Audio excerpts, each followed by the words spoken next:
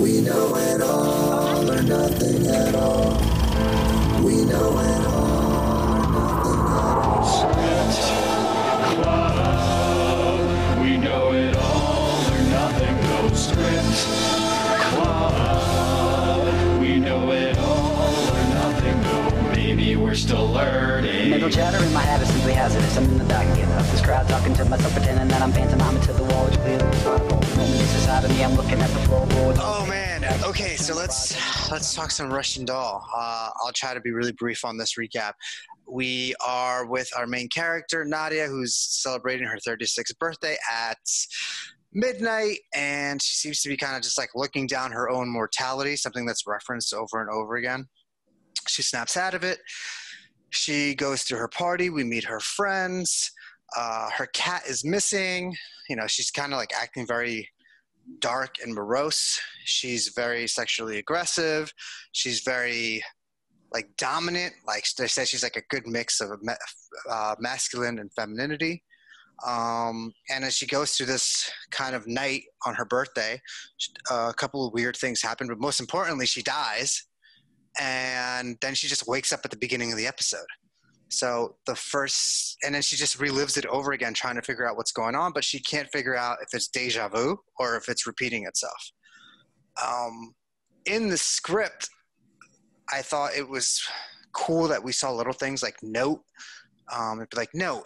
At some point, she wrote a note to herself, left it in the doll for her to find. So there was ideas, or at least an attempt to have her remember what happened and to like number it as it goes through, but we never see that played out. I guess that's just like an idea that was in there.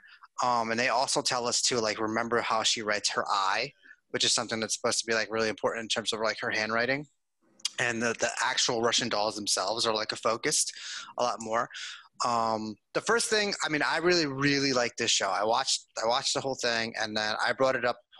We tried doing this, Gina, one other time before, but like we all kind of like were, I don't know, we got like this weird taste in our mouth like for it, because it was like, I think you had mentioned it too, like you'd seen it one other time too. Yeah. Now one of my favorite movies ever is Groundhog Day. So when there's a movie that talks about like repeating the same day over and over, I'm like immediately in love, and like it's got to be really bad for me not to like it. And this movie in particular, I just, the soundtrack does it for me.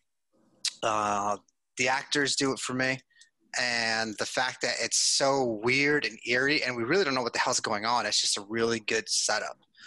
So like, what were your thoughts the first time you saw it versus seeing it again and reading the actual script?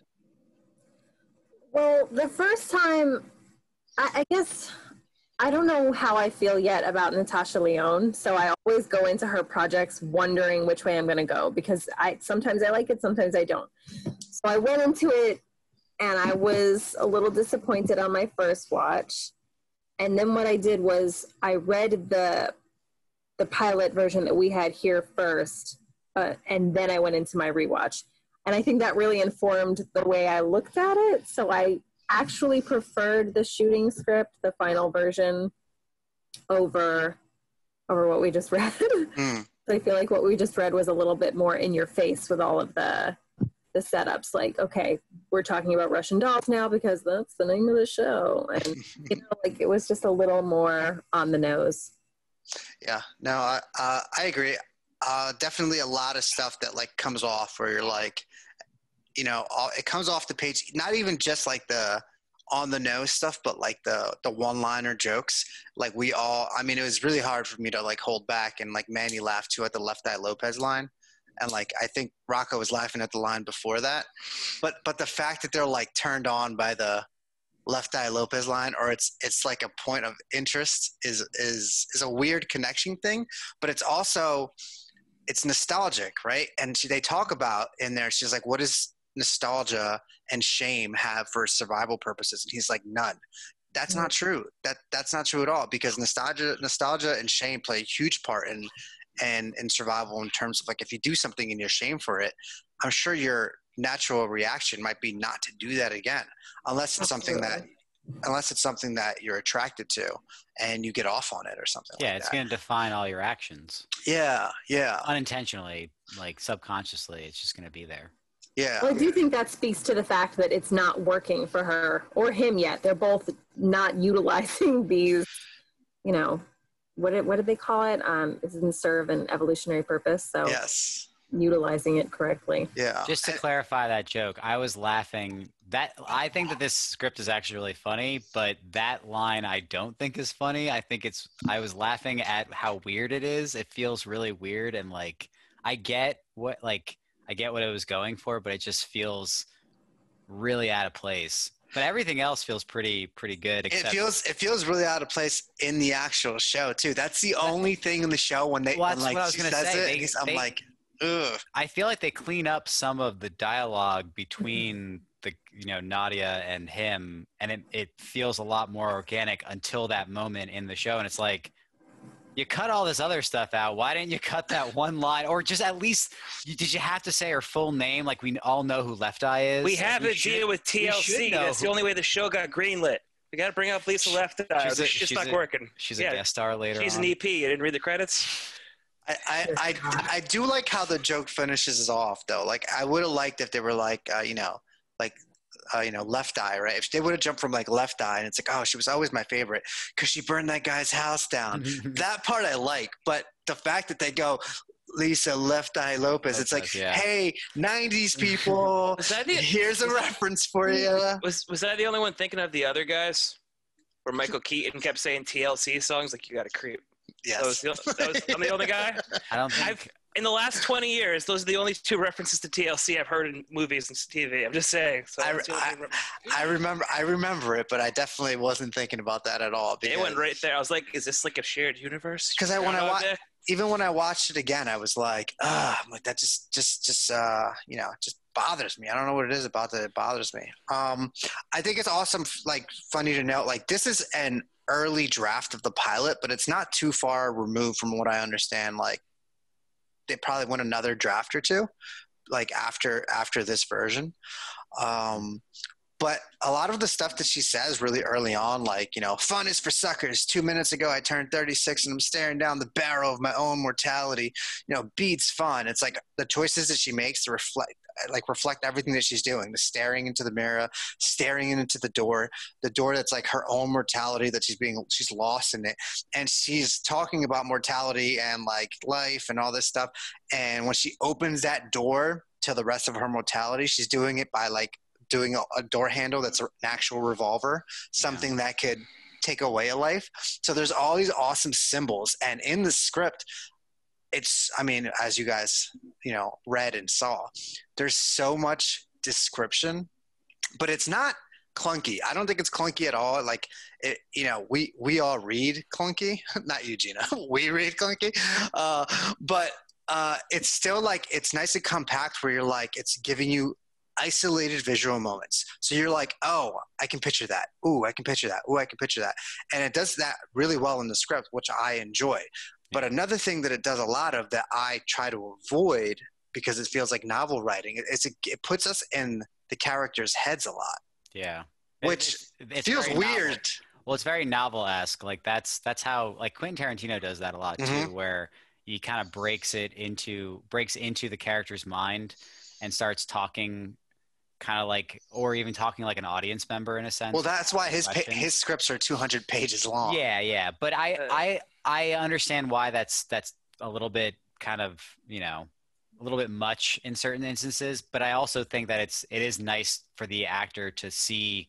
It's like you're engaging with the director or the writer without actually having to directly engage with that. Because it's right there, and usually it'll set you up before you say a specific line. It's kind of like an overextended parenthetical, which I think in certain instances can definitely add some like funness to reading it, but does it actually make the script better? I don't know. I think it makes it. Like I think it does. It depends how you use it, right? Because there's a lot of stuff they do too in the description where they're asking you questions as the reader, and that's something that I've definitely been employing more of. It's like, we're in a house. Wait, oh, is it a loft? And it's not because the writer doesn't know. It's because the writer is trying to get you a different POV. And if it's like used right, like that prose is used correctly, it's very effective as a reader. But like when we get introduced to Stella, and it's like, Stella, she's a successful mixed race media artist. Think Bill Viola. She seems frenetic and unstable at first, but only because she wears her heart on her sleeve, and in work along with casual drug use and unresolved sexual trauma. Holy shit! I honestly, all that sets up Stella to say happy birthday and whatever her next lines are with at least some type of kind of headspace. I guess, but like, I know actors that like you give that to them, they're gonna be like, "Fuck you, bro!" Like, let me figure that out myself. Like, there's something different between being like, "I'm giving you this." You got to be dogmatic with what I'm giving you. Like Kevin Smith. Kevin Smith will give you that and be like, "This is who you are. This is what you're playing. This is what you say." That's that. As opposed to like, hey, here's a brief description of the character where it's enough for me to get a visualization of them and that let somebody interpret that character. So I don't know. It seems overkill to me. I mean, these are professional writers, so I'm talking shit about professional writers, but for me, it seems like overkill, even though it's written really well. Well, I do think that if you didn't have Amy Poehler and Natasha Lyonne attached to this, a newbie writer probably wouldn't have gotten this pilot picked up because, you know, white space is desirable when you're trying to sell a project. And here you have entire pages worth of action lines. Again, I don't think that if they didn't have celebrity names attached to this, that it would have had the same response. But you can get away with all of that extra description when you have Amy Poehler attached. Yeah. There's probably also a lot, too, that they're trying to, like, put into the pilot that – because you're trying to, like, explain a series. So it's like you're going to overly explain certain aspects in the pilot because you know things are going to get cut for the later – you know, like your pilot – everything's set up. It's constant setup. Yeah, so you might – they might have added in as much stuff to make sure that the concept is – because they do overly explain, and there's actually a lot more questions raised in the first episode than there is. Like, they kind of explain to you what's going on in this script, as opposed to the first episode's a lot more like it ends with a question. So there might be some of that too in there, where it's like we're reading almost like a pitch slash. It does feel very pitchy, yeah. I love the sound effects descriptions. Because when you read this and then you watch the show, you're like, I mean, they play such an important part, and they're not coupled together. Those are all spaced out. It's like, this is important sound for us to remember, for the director, for the actors, for what's going on, and they pace what's going on. And the water, the faucet, all that play a huge role. The fish, the tank, like water is such a huge thing of symbolism throughout the entire thing, from the very beginning. Whether she's drowning, coughing up water, her face is wet, vagina's wet, like everything, like it's constantly like, hey, we're drowning in something, right? And saying it, I mean, now that you say it like that out loud, it's like the vagina is the home of like life too, right? Like, give life. So a lot of the stuff, and cats hate water. I don't know why that applies, but it does. But you know what they say in the show that they don't say in the script? She talks about the door, and Stella commissioned Lizzie to make the door, I believe, in the actual pilot on Netflix. Yeah. And she says, "What do you think of the door?" to Nadia, and she's like, it's cool or whatever. She's like, "Is it vaginal enough?" They do another reference to the vagina and like life and mortality and stuff. So there's like all these cool things that connect in that first episode. So what are a couple things that you guys preferred or liked in the script versus the actual shot pilot, or didn't like? Alan, I like the fact that she goes on this pseudo date with this guy, and it turns into like, we're not gonna have sex. He's like, what? And then he like murders her. I don't know, that makes it very eerie. At that point, she was like, I kind of hope this guy wants to fuck me because this is getting really weird. So I don't know. It gives her like an antagonist. So like when she goes back to the party, it's kind of like she kind of knows in her mind a little bit like, I think there's a guy trying to murder me. So that raises the stakes, I think. Yeah. But in the show, because if I recall, Alan wasn't there, right? Yeah, no. But I like that they brought in her ex in the actual show. Yeah. I'm not sure which I like more, because I actually really did like the Alan angle that we were reading. but I know that whenever you throw an X into the mix, there's going to be heightened stakes because will they or won't they? So I did like her X being present in the actual finished pilot, but I'm curious to know what the male perspective is here. When I was watching as a woman, I thought almost every single man on screen, with maybe the exception of Varane, was a hardcore creep. Is that not what you guys thought? Or oh, totally. I just didn't think you were going to say it.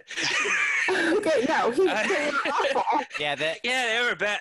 Everyone's pretty sexual in this show, and I think it was it was the Family Guy joke of like every white guy in a Spike Lee movie where they just go rah, rah, rah. Like every guy was just like, he was sexist. He was like, hey, legs, you couldn't see her legs, she's short, she's wearing like, it was very misogynistic just to be misogynistic, like little things like that. Or the guy's like, I don't know, but I think that's to highlight, like, that's an everyday thing for a lot of women. Yeah, so it's like you can be a respectable, successful woman dressed the way she's dressed in it, and you're still going to put up with that shit. I guess, but there wasn't really any. Was there any likable guys except maybe the Ferran guy, who's not really a character? He's Ferran, and then the people that she says hello to as she's going, but we're not meant to focus on them because they're described in the script as like some cool and some really weird. Maybe which is why I think they actually brought like they brought the X into the actual show, just because he was like a little bit of a relief of a character, at least like. Yeah. He had a little bit of dimension, but he also does a little bit of a dick like man thing. He's like, I was gonna say, yeah, you're not good at metaphors, and she's it's a simile, asshole. Didn't I say like? And a couple other things. That was Alan. That's Alan in the script, but I'm talking about in the show, the X does it. The X does it. Yeah. Okay. But in the show, what the X does is, offers to do a nice, it's the ultimate quote unquote nice guy move where he offers to do a nice thing and she genuinely thinks he's going to take her out and look for the cat. That's what he's to do. Yeah. And they get outside and he says, oh, I thought this was just an excuse to get me home. So together. Like, no. She actually told you were going to look for the damn cat. Oh, I thought cat was a metaphor because that was the whole metaphor thing we were talking about. I read that wrong. You know what's really cool, that at that point because something different is happening, she feels like she was having just some weird deja vu thing, because then he saves her from the cab, and I fucking love that she walks away and she's like, oh, fucking cab going by, and I'm like, oh god, that's like so dark, because it's like you almost died again, and it's like he just saved you. So to me, that's like super super dark. Speaking of that, my favorite part in the whole episode is just the hand gesture they do. It's like, do I know you? Fuck off! Fuck off. I was trying not to do that during the reading. I was like, all right, yeah, that's a good response. So there's no Ruth in the actual pilot episode. There is. No. She's there for like one scene. Okay, but she doesn't have all this shit. She's not as Harvey Firestein as that. She's really toned down, and she's like barely in it. But she doesn't have all this stuff because she has like a couple pages of like dialogue here, right? It's literally the piss in the shower thing, I think. Okay. Yeah, she just doesn't come back in the shower. I piss in the shower. Yeah, that's pretty much how it goes. She had a couple lines. I'm sure she comes back in later episodes. She definitely was cut way down. Yeah. I mean, I finished it, so like it's a ride. Does that Alan guy come in at any point? There's a different twist on that. Like if you watch it, like it grows to be something completely different. One thing I will point out, and I don't know if since you've seen the show, maybe this comes into play later and they do something else with it, but I feel like they whitewashed a lot of this, because even in the script it's written that Mike is supposed to be an African-American intellectual professorial type, and instead they chose like the creepiest Batman villain of a guy. Yeah. Hey, Mike. And he does look like Jack Nicholson a little bit. Like a kind of chubby Jack Nicholson with the hair and just the way he sounded and spoke. He was a creep. Going back to what you were saying, Gina, like the guy didn't play it like anything other than he's creepy. He's like, yeah, okay. Like the whole time. But to be fair, what line, like the lines that were given to him were pretty like. But you could say those lines and be likable. You know, you could be like, "Wow, you're what?" You can make it funny instead of like. You could say anything and make it likable if you try. As long as you make it into a question. Yeah. Or concern. Wow, you're what? You should see a doctor. No, oh my God, you sound like Ben Shapiro. Okay. So one of the Wow. things, sorry. That whole thing really bothered me. But the things you mentioned before that I disagree with a little bit is that the fact that they were overtly sexual is what made them creepy. I agree with what Rocco just said in that if you play it well, that comes across as charming, only on screen. It very rarely works in person, but it can be charming on screen. It was not played that way, and because I haven't seen the rest of the series, I don't know if that was intentional or just poor casting or The real question, would we feel weird about him saying the things he said if he was more of an attractive man? Well, some people might find him attractive, though. So I'll take it back to this. Like, we always talk about, and we are very, very good about hammering, like, why are things happening? Why are people making the choices that they make? So the choices that are made in this pilot, I can tell you now, if you watch the rest of it, are definitive choices for a reason. So all these characters, they play a part, and the way they all kind of connect the dots moving forward is pretty damn cool. Now, it did end. I hope so. If it's a professional level production, I hope so. It did. Well, I mean, there's so many shows that like try to set up and juggle so many characters and give them all arcs, and they don't really like flesh out. Right. And this does it in a way where you're kind of like, oh, everybody definitely played a part in what's going on and how time unfolds and why it keeps repeating, and who else is involved in the time loop, and like all this stuff that she starts realizing. And because she starts to remember each time, it like gives you all these other clues where you're like, oh, I remember that from that time, I remember that from that time. And you're able to piece it together in a very different way from something like Groundhog Day, because he had like probably 10,000 years in that movie or something like that, right? And we don't get to see all that stuff. And in this movie, it's almost like they make sure, or in the show, they want us to see almost every single time that she dies and all the things that she's trying to do. Because then once she realizes, a part of what's going on, then she's limited with time, because it's like, how much can she do and accomplish in that time, in that day, with all these people that she meets, and who does she piece together? What are the choices that she makes that make her get out of this time loop or make her understand it? So it's definitely a very compelling show. I mean, when it ended, I kind of was like, quoi? Do I have to go again? Like, do I have to watch it again? Because it's deep. It's like very deep and existential. Is there going to be a second series, or was it just? I believe it was greenlit for a second season. Yeah. Okay, yeah. Season. That's what I meant to say. Yeah. I believe it was. Season 2 is just season 1 again. That's what I'm expecting. Boom. But from Stella's perspective. So Stella is Maxine, right? In the final pilot that we were able to. Yes. Maxine. Yes. I didn't even know her name on that. I thought it was the same name. Yeah. 'Cause I lost it for a second because, again, I read the script and then I immediately watched the pilot and I was like, who are you? Oh, you're Stella equals Maxine. Yeah. I mean, And at least they kept her mixed race. She was like the one person, right? Yeah, but as the show goes on, that changes. Okay. She's not mixed race anymore? Yeah, because we get more characters. Oh, okay, sorry. That's trapped in the loop. Yeah. My mind went a totally different way. And I believe that's the reason why that Mike character was changed to a white guy, because we meet other characters. I think they saved him for later, right? Mm-hmm. Okay. That makes me feel a little better. I may continue watching. Yeah, it's really good, and it's really smart writing. I mean, the thing that, and you said it earlier on with Natasha, is like, I really like her, but sometimes it's like she's kind of cartoonish a little bit. Yeah, it's like I don't buy it all the time. Where I'm just like, I know you're cool. You're fucking cool. Natasha plays Natasha. So I'm not saying that that's not a skill in and of itself. It's just that her characters are almost always very similar. I've seen her maybe once or twice where she tries to be something other than a New Yorker, but she's very very New York. Natasha is New York. They're one and the same.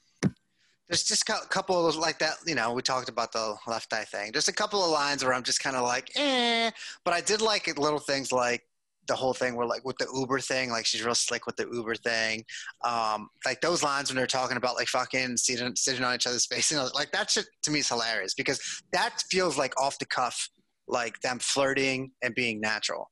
So that was another thing with in the show that's way funnier where she goes when he goes like, yeah, people are just like weird about ass play. I was telling my student, she's like, I don't want to know what you do with your students in ass play. I don't. Yeah.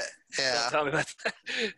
That was also very, very telling. But it's a fun script, you know? And then like my takeaway from it, and we'll wrap this up. My takeaway from it really is like being able to like, if I'm going to write a note or I'm going to do a character description in there and like try to be all fancy with prose, I think if I can keep it to 3 lines, like a lot of these descriptions are, you know, it's something that I might want to choose to leave in. And then Rocco for like stuff that we were just working on before, and Manny, like the sound stuff, like this is a very effective way to be like sound effects, like, you know, put it that way, as opposed to like, let's bullet point a whole montage and let's write a whole paragraph of this or this, this is going on and breaking it up. And it's like, no, we don't even have to do that. It's like, just pick your sound effect, say it's a sound effect, keep it on there like it's a super, and that's gonna it reads nice and clean. So I like the reading of the script, even though it had some mistakes in it, because I'm sure it's an older version of the pilot, because it reads clean. We get to see, you know, this character make choice after choice because she doesn't know if she's in a loop or deja vu.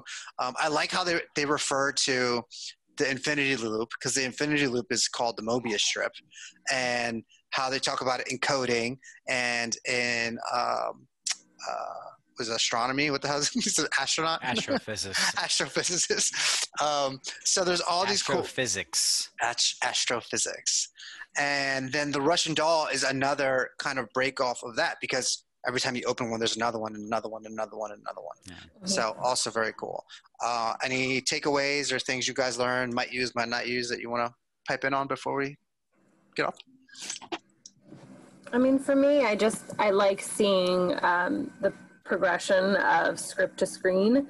So we've mentioned it a couple times. I think they really smoothed out the dialogue and it became much more natural once they reached the shooting stage. And, you know, the cast obviously brings their own personalities and it makes it feel a little bit less clunky. You know, we said that when we were reading it felt clunky, and I think a lot of that had to do with, aside from the fact that there was just a chunk of text there, a lot of it had to do with the fact that the dialogue wasn't natural in this draft, and it became much more natural and suited to the characters by the time it reached the screen.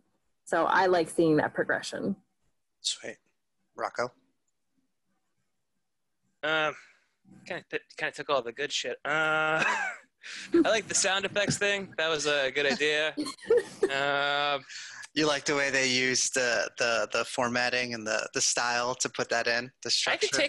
I could say the things that I didn't like the most were just the fact that like the over description of like, hot you know, takes. she's a cool guy or something like that. I'm like, show me that she's cool. Don't, like, she's one of the good ones or stuff like that. Like, because like, yeah, if you did write that in a script, it'd be like, yeah, this guy is cool. He had something in the 3rd grade, but like, what the fuck does that have to do with anything? I love how people shit on like certain screenwriting books. Like they'll be like, oh, don't read Save the Cat. That's like the dumbest starting off point. And it's like, but that idea of show me, don't tell me, like that's a very like Save the Cat thing. And that's in every screenwriting book. It's like, if we see somebody doing something, we get to know a lot more of their personality because everything they do is a character reveal. So, you know, like you said before, like there's a lot of like description, and it reads nice, but had you taken out the description of those characters, you might have been down like 5 pages. And easily. I think you would have got though too what they were saying just by like their dialogue. You'd be like, oh, okay, I get what this person's about, instead of having to be like, she's a bohemian, this is her backstory. Like, okay. Yeah, there's definitely plenty of times where they over-explain something because they're trying to set up the person that they have in their mind, as opposed to kind of letting the audience slowly get to know that character and then start building them up. You know, the concept that usually when you introduce a character, you're supposed to explain them. They seem to just go a little bit overboard with explaining stuff that isn't relevant to the scene itself, which then seems a little bit, I guess, jarring when you're reading it. I think it's funny, honestly. Like the person, the writer telling me like she's cool is like, all right, so she's the cool girl. Like, I get that. Like, that just clicks in my head. And for me, just because like when she goes in the party, it's like, oh, she's the person that everyone likes. She's she's Miss Congeniality in a sense at that environment. So like that's the stuff that kind of pops into my head.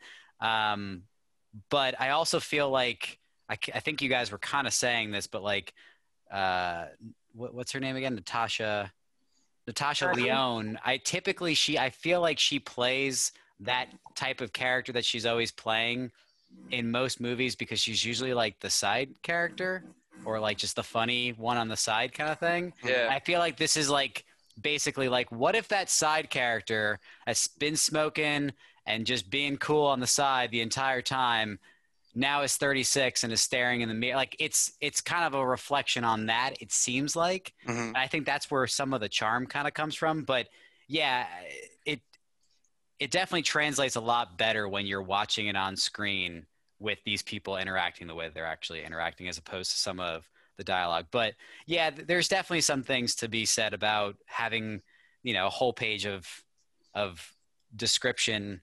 I think some of it may not be completely necessary, but I also think, you know, the way that it's written well enough that it's fun to kind of read. Right.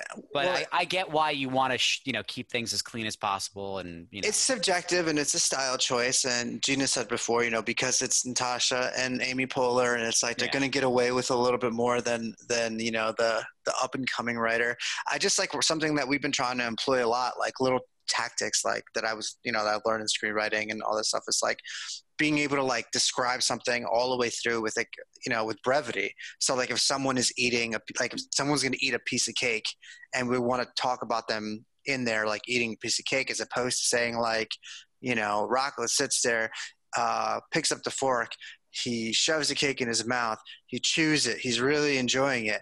It's like there's a whole paragraph there of us showing this action. And I could easily go, Rocco lifts the fork with a spoonful of cake, puts it in his mouth, period. The next word, delicious, period. Yeah. Like we set up the A, the B happens in the audience's mind, and then we give them the C.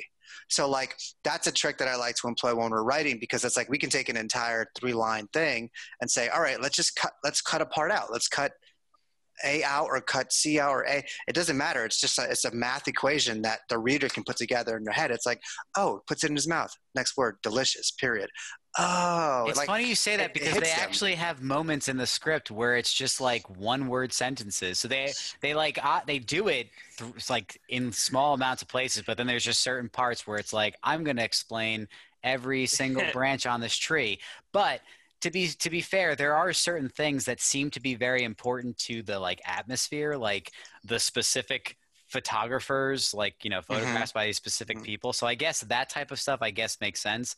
And then there's certain moments that just like a chair covered in fluffy penises. That's totally to make someone laugh. Like that's not there for any other purpose but to just make you giggle while you're reading the script. It's well, tell you the type of people that are in the scene. Yeah, but it already kind of set that up with all the different pieces of art and like how I'm just saying which goes back obviously to this person knows everything they want in this scene when they're writing it. Which, to be fair, like I can't visualize a scene that detailed. So, but obviously, the entire episode is replaying in this place, so there's got to be some importance to all that stuff. Yeah. All right. Cool. Anybody got anything else? Rocco, did you hate it less this time? Because, you hated it last time? I just, I don't know. I'm watching it and then I like laughed like one time. I'm just like, all right, I get what you're doing. Cool. I don't really like her character for a person who like is trying to save her cat the whole time. She doesn't really have a save the cat moment at all. I'm just like, all right, yeah, she's ironic. Like, I'm told she's likable, but I don't like her. Friends are like, all right. Like the funniest thing I thought was the guy just, like fuck off. That was all I got. And the ending I liked a lot more in the script. That was it. And like there was a lot of those moments where I'm just like, they're characters. I get it. She's cartoony.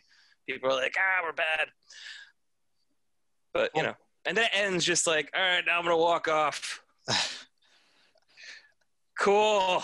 What's gonna happen next? Oh God. Well, I'm glad we were able to give it a second chance because all of us had watched it the first time, and all of us had really different reactions the first time than to the second time. What I will say about pilots is that, you know, you guys have been mentioning it many times over in the written script, but also in the final version. It really is a ton of setup, and you just kind of have to get through it to understand. It's rare that you're going to have a pilot that is perfect and enjoyable and not over expository.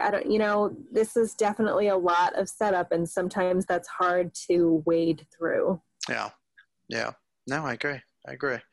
All right, that was fun. Thank you for joining us. Thank you for giving us a different perspective, and hopefully we can fool you into doing another one of these on the next, do another episode of Schitt's Creek, and I will do it. I would do John wants to. I told them once they watch it because didn't go too smooth. they've only seen the pilot, and I was fighting them because I love it so much. So I said, once you guys watch it, we'll do another episode. So when we do that, if you want to do another Amy Poehler kick, Parks and Rec is an amazing. Oh, yeah. That is if true. we can but find a later, Yeah. because the first season's kind of weird. can we get like season 2 or 3? Not that I actually, when you rewatch it, it's way more tolerable when you fall in love with the characters, but Agreed. it's rough.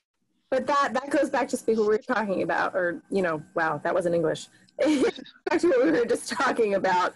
It takes a while for the show to find its footing. So, they clearly wanted to make this another shot.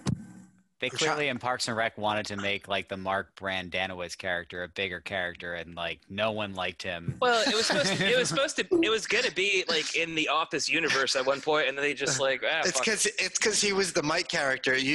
Those people were like you. They didn't find him attractive enough to be a dickhead, and keep coming back. They even kind of made. I'm sorry, go. No, I was just going to say, I don't know who else here is attracted to men, but I wasn't that upset by Mark Brandanowitz. I was a little upset when he left, but I get where you're going with that. Right.